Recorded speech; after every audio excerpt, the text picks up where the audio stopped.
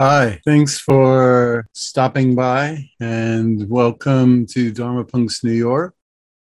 We had a nice gathering on Sunday in mid Manhattan and looking forward to doing more gatherings in the post Labor Day season. If you'd like to hang out with us in person, we're doing a retreat at Garrison on September 1st. And all the info about our in-person meetings, retreats, our events are on the dharmapunksnyc.com page. The link to the Tuesday evening class, you can also always get it there. The retreat is on Labor Day from September 1st through 5th. Yeah, hope you can consider joining us. If you are up for supporting the work of a Buddhist pastor, around 18 years ago when I started, I made a decision to do everything, the counseling and the teaching, entirely by donation, not to charge anyone anything for my work. The PayPal button's on the dharmapunksnyc.com page, and the Venmo is dharmapunksnyc. And there's also a Patreon site as well. In the Buddha's first noble truth, he notes the inevitability of painful events in life. He notes that there is inevitably going to be aging, sickness, death. We'll be separated from the loved. We will be stuck at times with individuals that cause us a degree of stress. We'll have setbacks in terms of not getting what we want. I'd note that as a social species, probably we're most vulnerable to the experiences of separation and loss, because our brains are literally wired to respond to tribal events.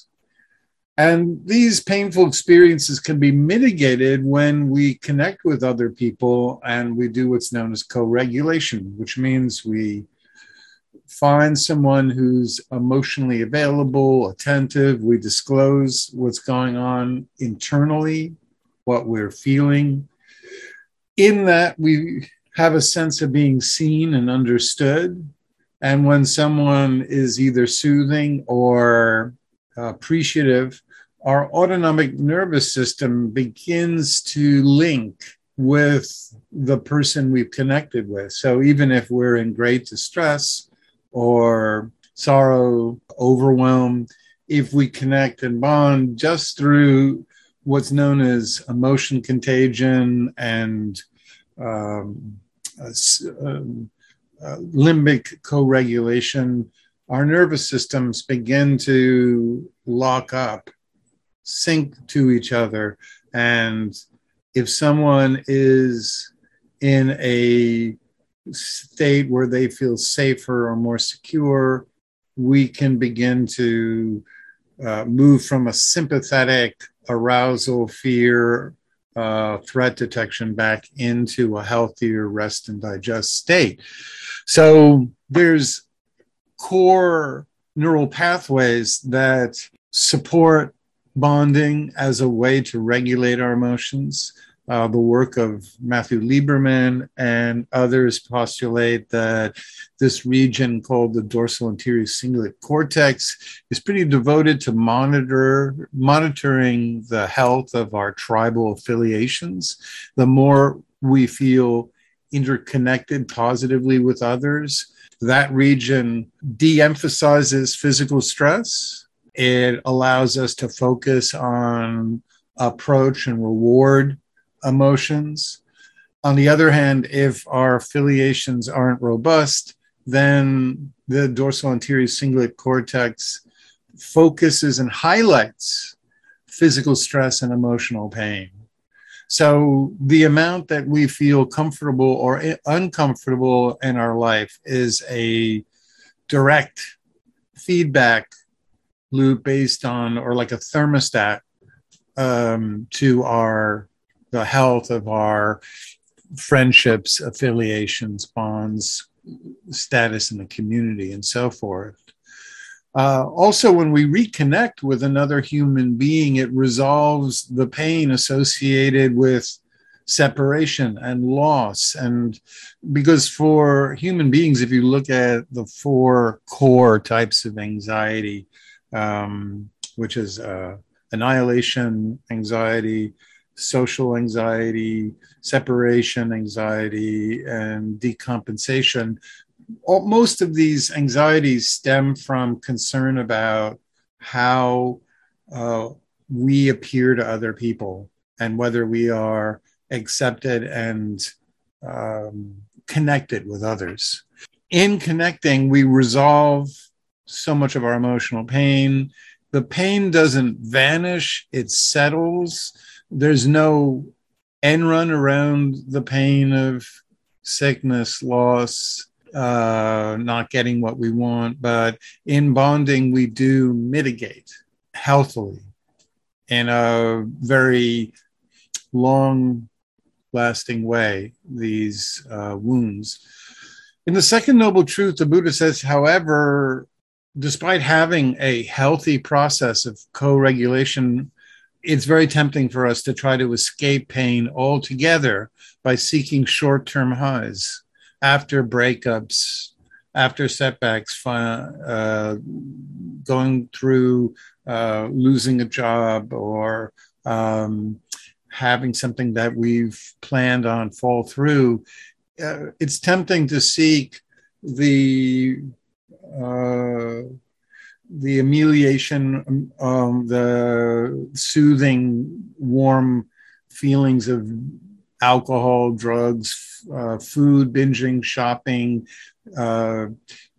We might look for a sense of distraction through TV, gambling, pornography, shopping, dating apps, TikTok, you name it.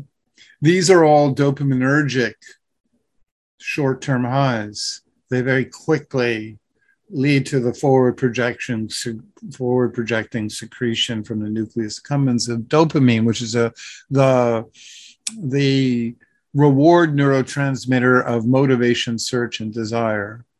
And so these, rather than connecting with others, it's tempting to use something that produces this short-term high that obliterates our loneliness, our disappointment, our frustrating, our fear, all the negative emotions associated with the inevitable disappointments of life.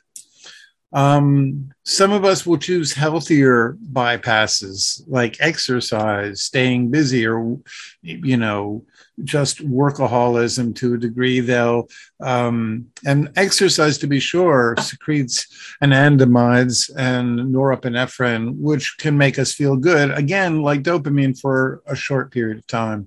But then when the secretions diminish, we're back where we started. Nothing's been alleviated. We're still suffering, we're still lonely, we're still angry, we're still disconnected, and so on.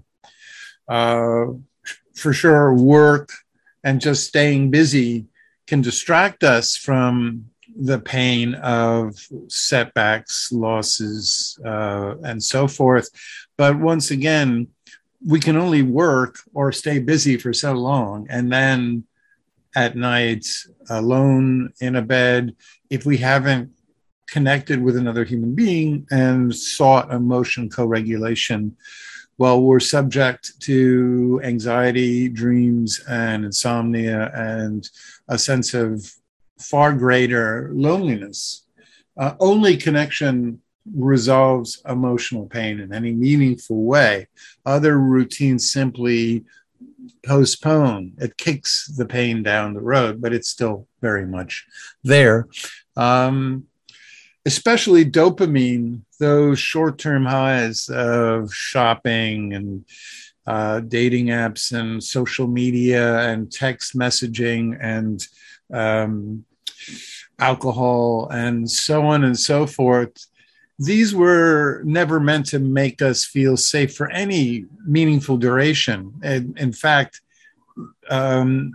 evolution set it up so dopamine rewards would last for a very, very short term, because it was in our interest to, once the dopamine would be secreted, we'd be encouraged to once again go out and hunt for food or shelter or tools. And so short-term rewards were very much in our evolutionary interest. The only real lasting neural rewards are associated more so with serotonin, and that's from affiliation. Serotonin regulates our moods, creates a feeling of safety, creates a feeling of calmness and rest in the body, and that is very much a long-lasting present synaptically, assuming that we have robust connections in our life. In the aftermath of seeking relief from any short-term pleasure, there's what's known as a symmetric decrease of dopamine, which means for a while, we experience above normal levels of dopamine, but then once it stops secreting, it goes below baseline. And now we're actually in a depressive state. And we actually are subject to mood dysregulation. And that's why people who become addicted to dopamine, exogenous dopamine sources like cocaine or other stimulants or gaming or thrill seeking or TV, after a while, after a binge, even after food binging, the dopamine drops below normal levels, and there's a following state of depression. It's very similar to the instability of bipolar disorder, where people have too much dopamine being secreted and then a mirroring symmetric decrease. And it's actually a subject that is worth exploring and finding out more about, because the mirroring symmetric decrease of dopamine is something we're all subjected to in our lives if we become dependent on any source of soothing that is based on consuming or accumulating. Even posting on social media to get likes or approval can lead to this depressive follow-up. So any routine outside of connecting and disclosing is essentially what it could be referred to as a dead object that will fail us. In the primary attachment stages, roughly associated with 6 months to 18 months of our first 2 years of life, the core attachment years, there are patterns of countless interactions between an infant and a caregiver. And these patterns over time will establish how we seek to respond to painful events in life. So a healthy, secure bond between parents and infants involve 4 key characteristics. Parents who are reliably proximal, available, and provide a sense of safety in their proximity. 2, parents who understand the internal state of a infant, so they're attuned. And if a child's sad, they can non-verbally communicate, "Oh, I see you're sad," or "I see you're overwhelmed," or "I see you're hungry," and they respond appropriately. So the infant feels understood. And then when the infant is overwhelmed, a parent can soothe, they can lift, hold, cuddle, they can convey safety and reassurance. And so the child's autonomic nervous system responds. And finally, caregivers that express delight. And this is very much at the heart of today's topic. We all need, from our earliest years of life from cradle to grave, all of our life, we need individuals to express delight, which is someone who brightens and smiles and seems happy to see us, absolutely unconditionally, without any regard to us doing anything to motivate that expressed delight. It's a sheer sense of happiness in our existence. And expressed delight is vital to our sense of esteem and well-being, and it's vital to how we respond to challenging, difficult events in life. These core attachment qualities, availability, understanding, soothing, and expressed delight, are very similar to the Buddhist Brahma Viharas, which are the abodes that the Buddha teaches about, and the way that the Buddha suggests we interact with each other. The first Brahma Vihara is metta, which is unconditional friendliness, welcoming, saying a welcoming demeanor. Karuna is a compassion for suffering, and mudita is a joyous appreciation for another's happiness, another's well-being. And upekkha is someone who's emotionally balanced, who's non-reactive, who's consistent. So all of these characteristics significantly overlap with the clinical studies on what our core attachment needs are. They directly match up. When we do get soothing, someone who's compassionate and express delight, we have the bedrocks of a secure base and healthy self-esteem. We begin to associate our sense of self with positive feelings. In fact, when a child very early on has a healthy bond with its parents where it feels seen and the parents express delight, when the child sees herself in a mirror, she begins to dance. She begins to express joy at her image. Her body's relaxed. There's already an internal sense of being cared about, and a secure base, which is a felt sense that people think she matters. And later, as an adult, when she thinks about herself, it'll evoke a backdrop of positive feelings in her body. She'll embrace opportunities. She'll feel confident even in the after setbacks.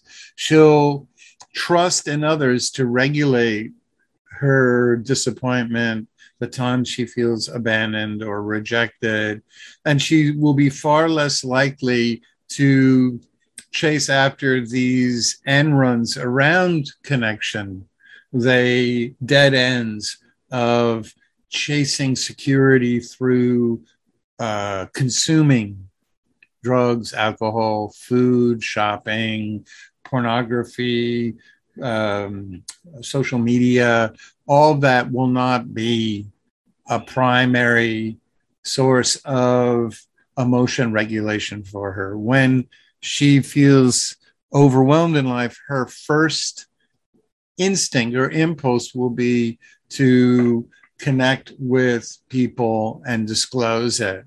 Unfortunately, in our culture, there's far too much stress on parents, and parents are so forced to face the hurdles of just keeping a roof over their heads, food on the table, driving their kids to school, paying for education, going to doctor's appointments, taking kids to after-school programs, soccer practice, making sure their kids do their homework, on and on and on, that many parents, including having to work hard to pay and keep their family financially afloat, don't have the emotional resources to express delight at the child. What falls by the wayside during instrumental parenting, where the parents worry about just making sure that all of the family's basic needs are met, is that they don't take time to smile and express this sense of joy and unconditional welcoming when their child enters a room. And so over time, this lack of positive mirroring, the child begins to feel something's missing and can't quite pin down what it is. She'll feel a need in these early relationships to prove herself, to get her parents to smile, to be attentive. And over time, if there's consistent misattunements, then the child will begin to blame herself for the parents' overwhelm, disinterest, lack of attention. And there'll be internally this sense of something's broken in me. That's why I'm not getting the kind of connection that I got maybe in my first year, but I'm not getting in my second year. And for sure, there was studies that show that in the child's second to third year of life, suddenly they're hearing the word no from their parents over 100 times each day. And if the parent doesn't have the emotional bandwidth after all of those no's, stop, don't do that, to pause, to look at the child and convey this sense of unconditional delight in the child will be stuck in this kind of autonomic state of insecurity. And over the course of tens of thousands of interactions of the child's nervous system reaching out for safety and attention and soothing, if the nonverbal response is disinterest, it will become a lasting belief that other people will not be available to soothe us reliably, and we'll have to look for support and refuge from addictive substances or through routines outside of bonding. There'll be this predilection to what's called autoregulation, trying to regulate emotions by oneself rather than through connecting. We'll struggle with feelings of inadequacy, imposter syndrome. People who don't have this, when they look at themselves in the mirror, it's not against a backdrop of positive feelings.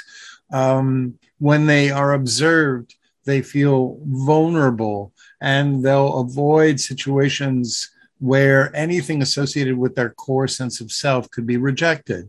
So they might work very hard at jobs for other people, but when it comes to displaying their own art or dancing in front of others or being creative in front of others, they'll struggle because unconsciously they'll expect disinterest. These are people who, no matter what they do or accomplish in life, they don't really feel good about themselves because from the very beginning, there wasn't this reliable expressed delight that was conveyed to them from as early as 1 or 2 when they go into a room where their caregivers were, and there just wasn't this reliable pattern of the parents expressing joy. And over time, without these positive feelings in the body being evoked by their sense of self, they'll become vulnerable to negative self-talk. And they'll take setbacks in their life personally. When they go through a breakup or get fired from a job, they're liable to think, oh, there's something wrong with me. I'll never find happiness. I'm doing something wrong. They fail to understand the global, universal quality of all these experiences. They tend to take everything personally. So the Buddhist solution to rekindle this experience of expressed alike we seek from others is first, of course, to find what's known as Kalyanamitta. The Buddha said in this Sambodhi Sutta, he said, if somebody asks you what is the foundation for the spiritual path and awakening, you should answer, he says, one must have admirable friends. That is the prerequisite for the spiritual life. In the Upada Sutta, where the Buddha is asked by Ananda, his his assistant, and Ananda asks, is it true that admirable friends are half of the spiritual path? And the Buddha says, no. They're the whole, they're the entirety, they're the foundation of the holy life. There is no holy or spiritual life, I should say, without wise, reliable friends.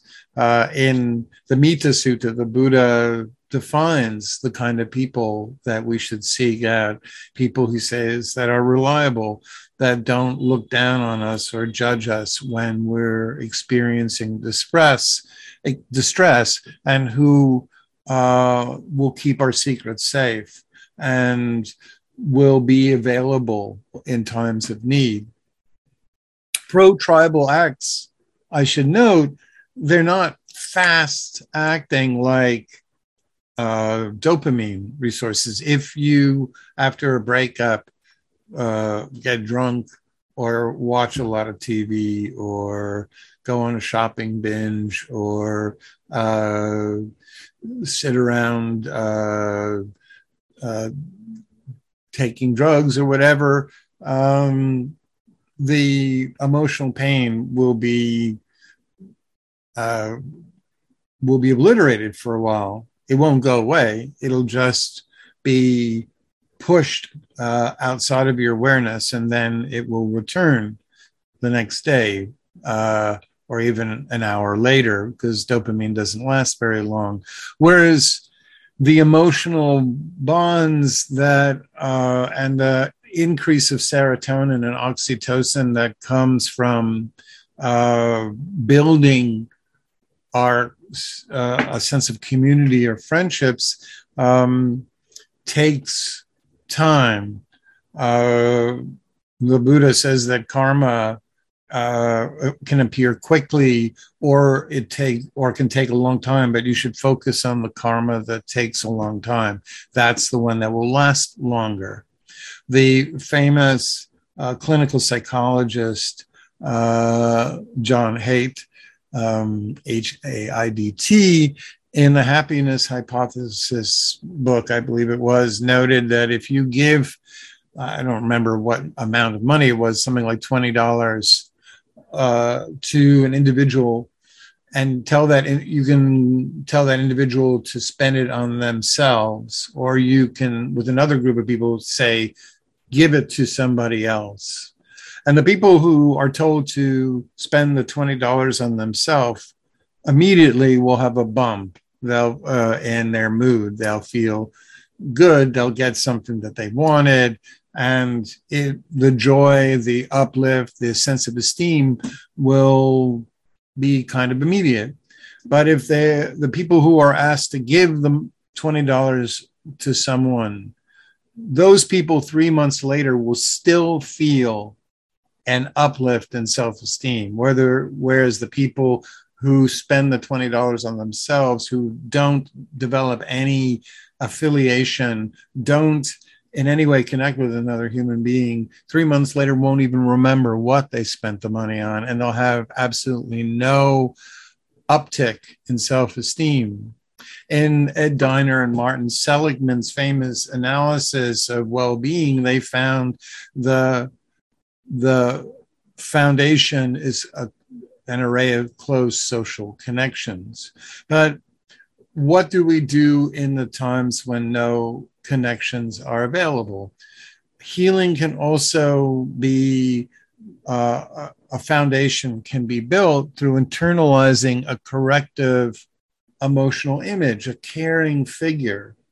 Sometime in the early 80s, there was this theologian named Kaufman. I don't remember his first name, but he noticed a core relation between individuals' concept of God and a secure attachment figure.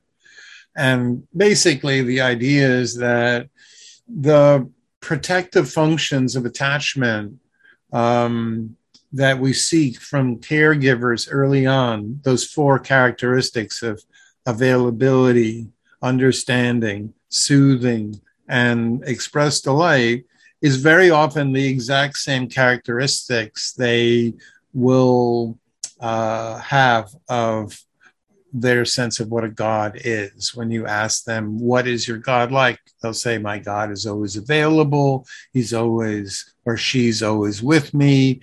My God is always taking care of me, understands my pain, so on and so forth. So they're describing an ideal caregiver. And like children who run to parents when they're scared, very religious adults activate a sense of reconnecting with a safe figure by praying. Now, Buddhism is a non-theistic spiritual path. It's not a religion. It doesn't pretend to explain where the universe came from. It proposes no healing or fundamental role of any God. Buddhists practice Buddha-Nusati, Deva-Nusati.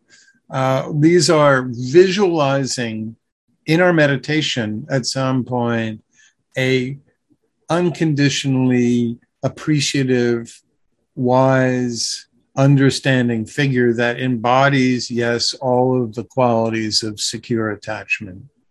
And so we can use images as a way to activate that sense of a secure base. And so after painful events in life, we can, in the absence of core interpersonal bonds, we can visualize figures that embody all the attributes that we really need from others: responsiveness, consistency, mirroring, and express delight.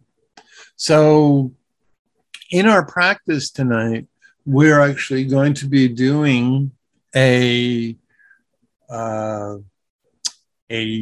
meditation that is geared towards using this ancient 2,500-year-old Buddhist meditation of visualizing the image of protective figures. And we're going to be using it to experience this core attachment needs we all have throughout all of our life. And then we're going to be actually using these attributes to send a sense of unconditional appreciation to parts of ourselves that might carry a lot of pain.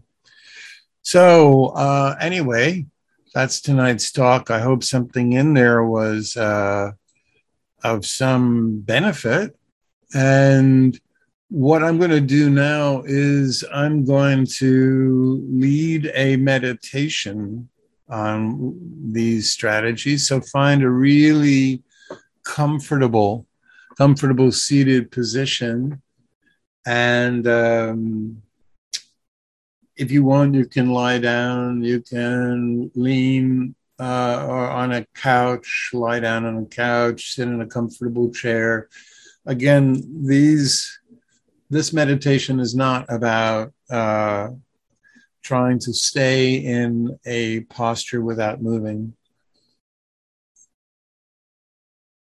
It's about activating a sense of of ease, and then visualizing a reparative internal figure. So when you found a comfortable position, close your eyes or look away from the screen and just look at something in the room around you that is relaxing. It could be a plant or a window or a piece of an art or something that is not a screen.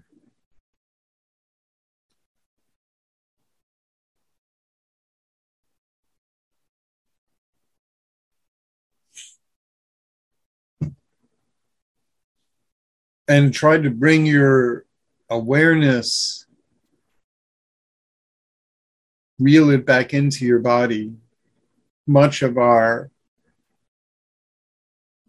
day, we have an attention that's constantly scanning the environment for threats or opportunities, neurocepting as it goes, unconsciously looking for anything that might affect our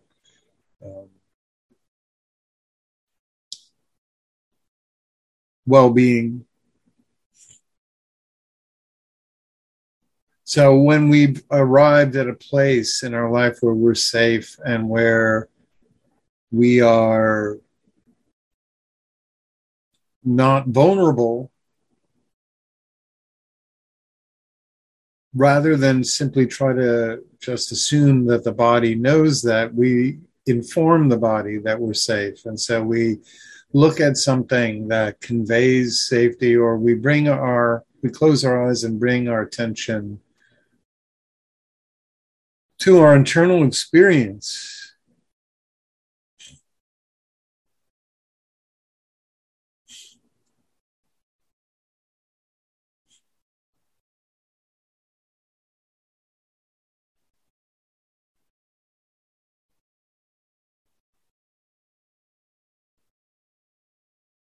And so see if you can find either the sensation of breathing in and breathing out. That's the Buddha's most basic meditation instruction. Just know when we're breathing in, know when we're breathing out. See if you can find that sensation somewhere in your body and use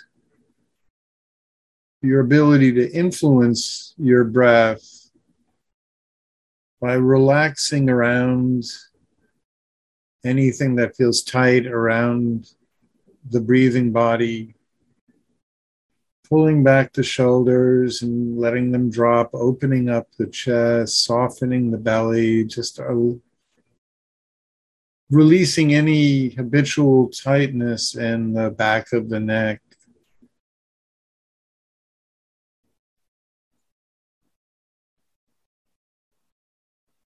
If you find a really soothing sensation in your body, just bring your attention to it and use the inhalation to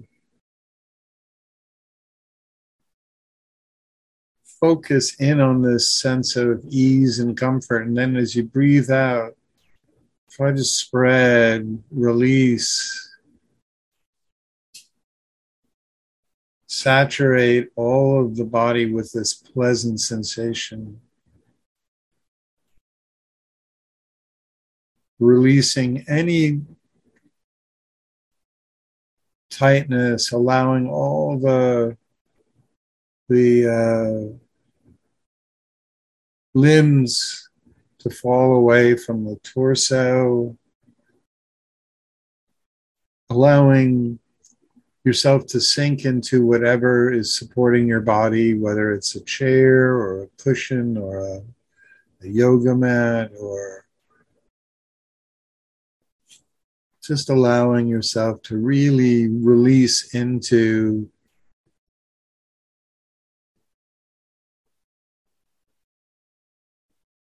your sense of support.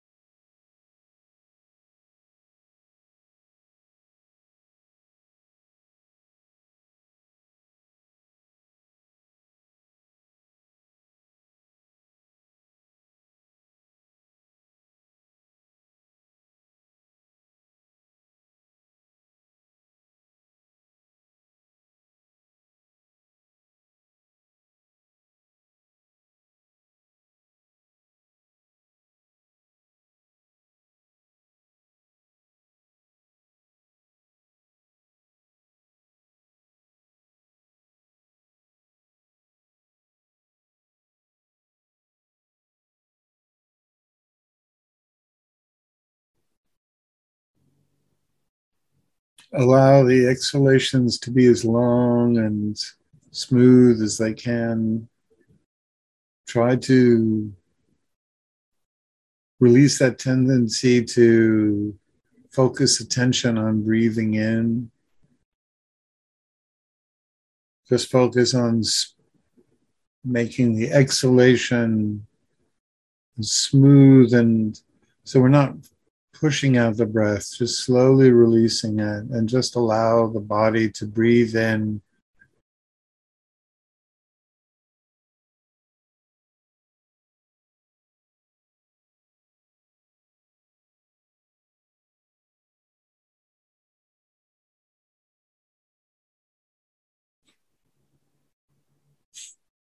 And there's nothing to be frustrated about when our attention wanders.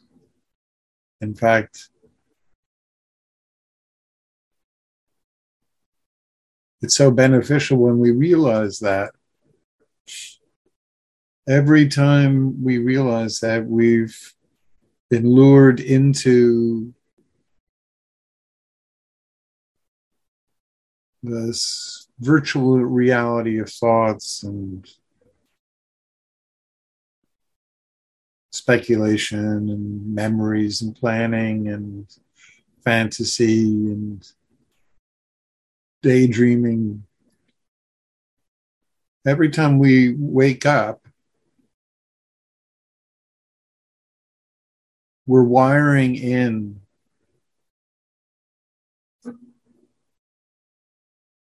an alternate neural pathway, allowing us to find peace and refuge in our present experience, a way out of the intrusive thoughts. Sometimes thoughts can be pleasant, but if we don't have a way to wake up from them and return to the refuge of just our bodies, our breath,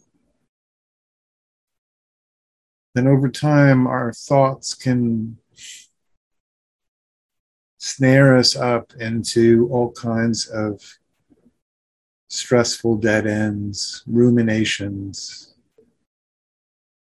So it's to be celebrated every time we wake up. We're developing that skill of self-awareness, a way out of the dead end of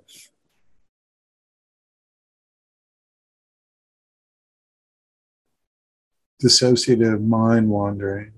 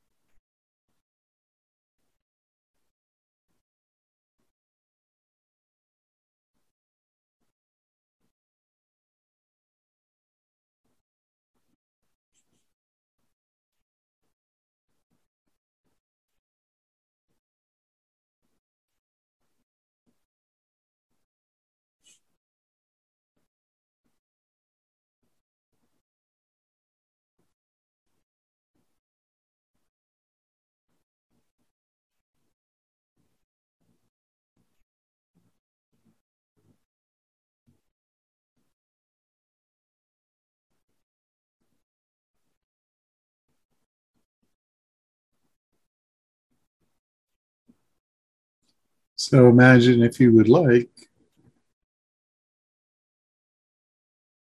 you've climbed into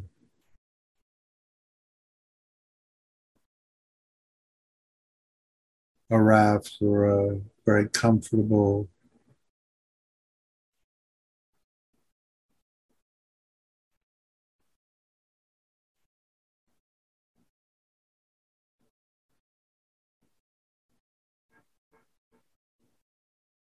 boat, and you're floating down a very serene river. You don't have to do anything. And there's a sense of complete safety,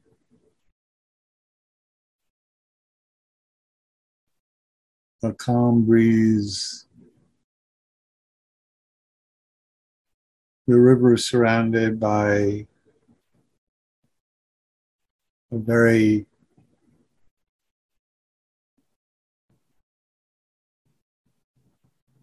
relaxing backdrop of trees, nature.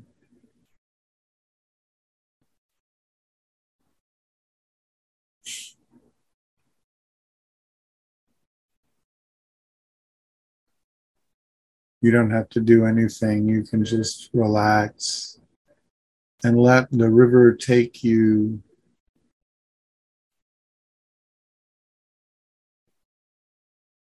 with the current.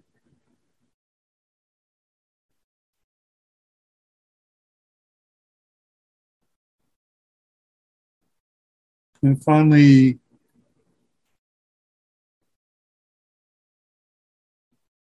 you arrive at a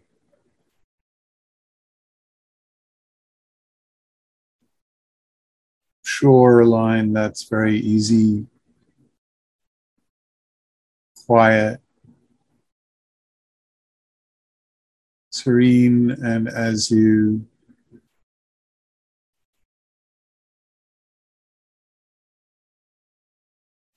come ashore, there's a seat for you and a seat for another figure that you've been waiting to connect with. This is a figure associated with nothing but attentiveness, someone who is interested, a figure that cares about whatever experiences have left any emotional residue, a figure that is delighted to see you, a figure that's not intrusive, but just wants to be available. And you sit across by, not too far from the shore, from the river, I should say. Or this could be any location that you're in front of a being that transmits nothing but attentiveness, kindness, compassion,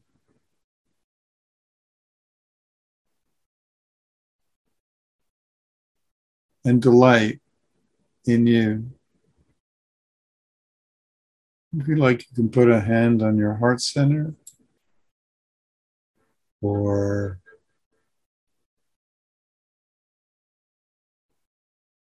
on the back of your neck. If it's difficult for you to visualize,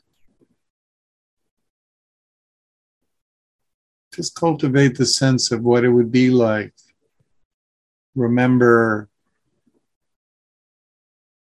someone who's you feel safe with, a friend who's always interested, and that feeling of being with someone where you don't have to do anything to get their interest. You don't have to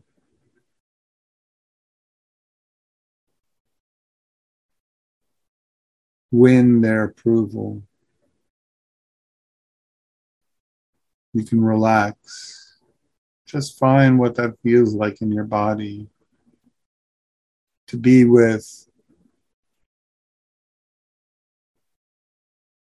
reliable, soothing, appreciative, caring figure.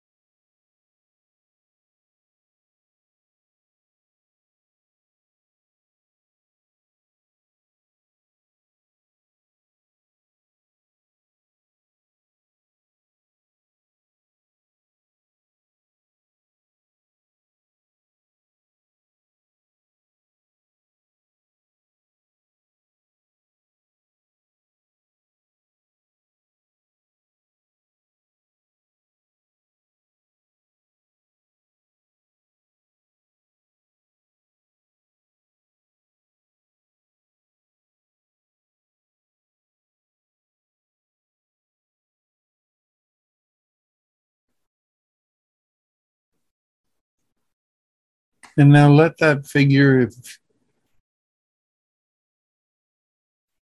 they're still present in your visualization, just allow that figure to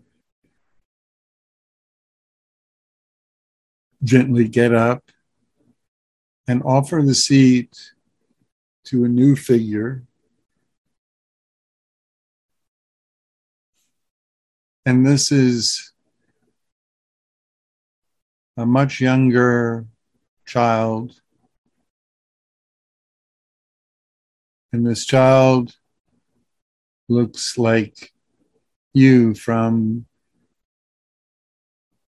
one of your earliest memories,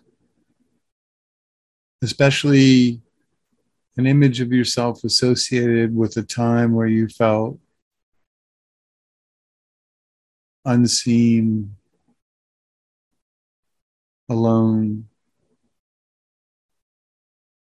a time where perhaps expressed delight was not readily available. Just let your mind represent this part of yourself that holds all of the earliest pain of disappointment and loneliness, and the part of us that holds those memories of being disconnected at school, shunned or awkward.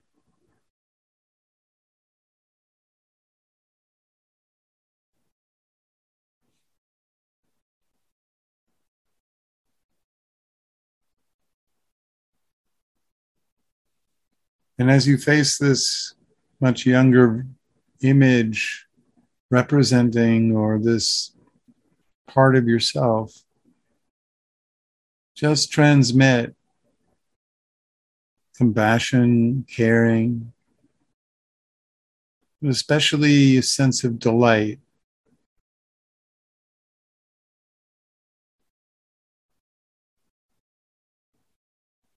Not that this part of you has suffered, but delight that this part of you persevered.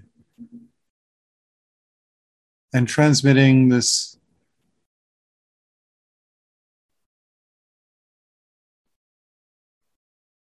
recognition that even the most awkward, pained, lonely parts of ourselves deserve nothing but someone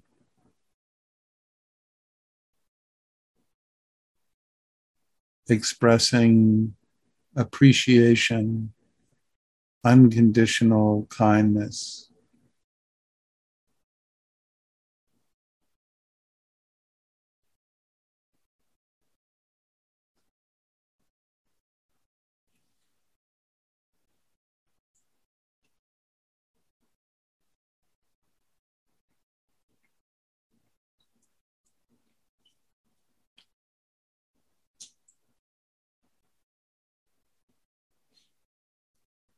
And so, whenever you're ready, you can slowly begin to reorient to the world around you.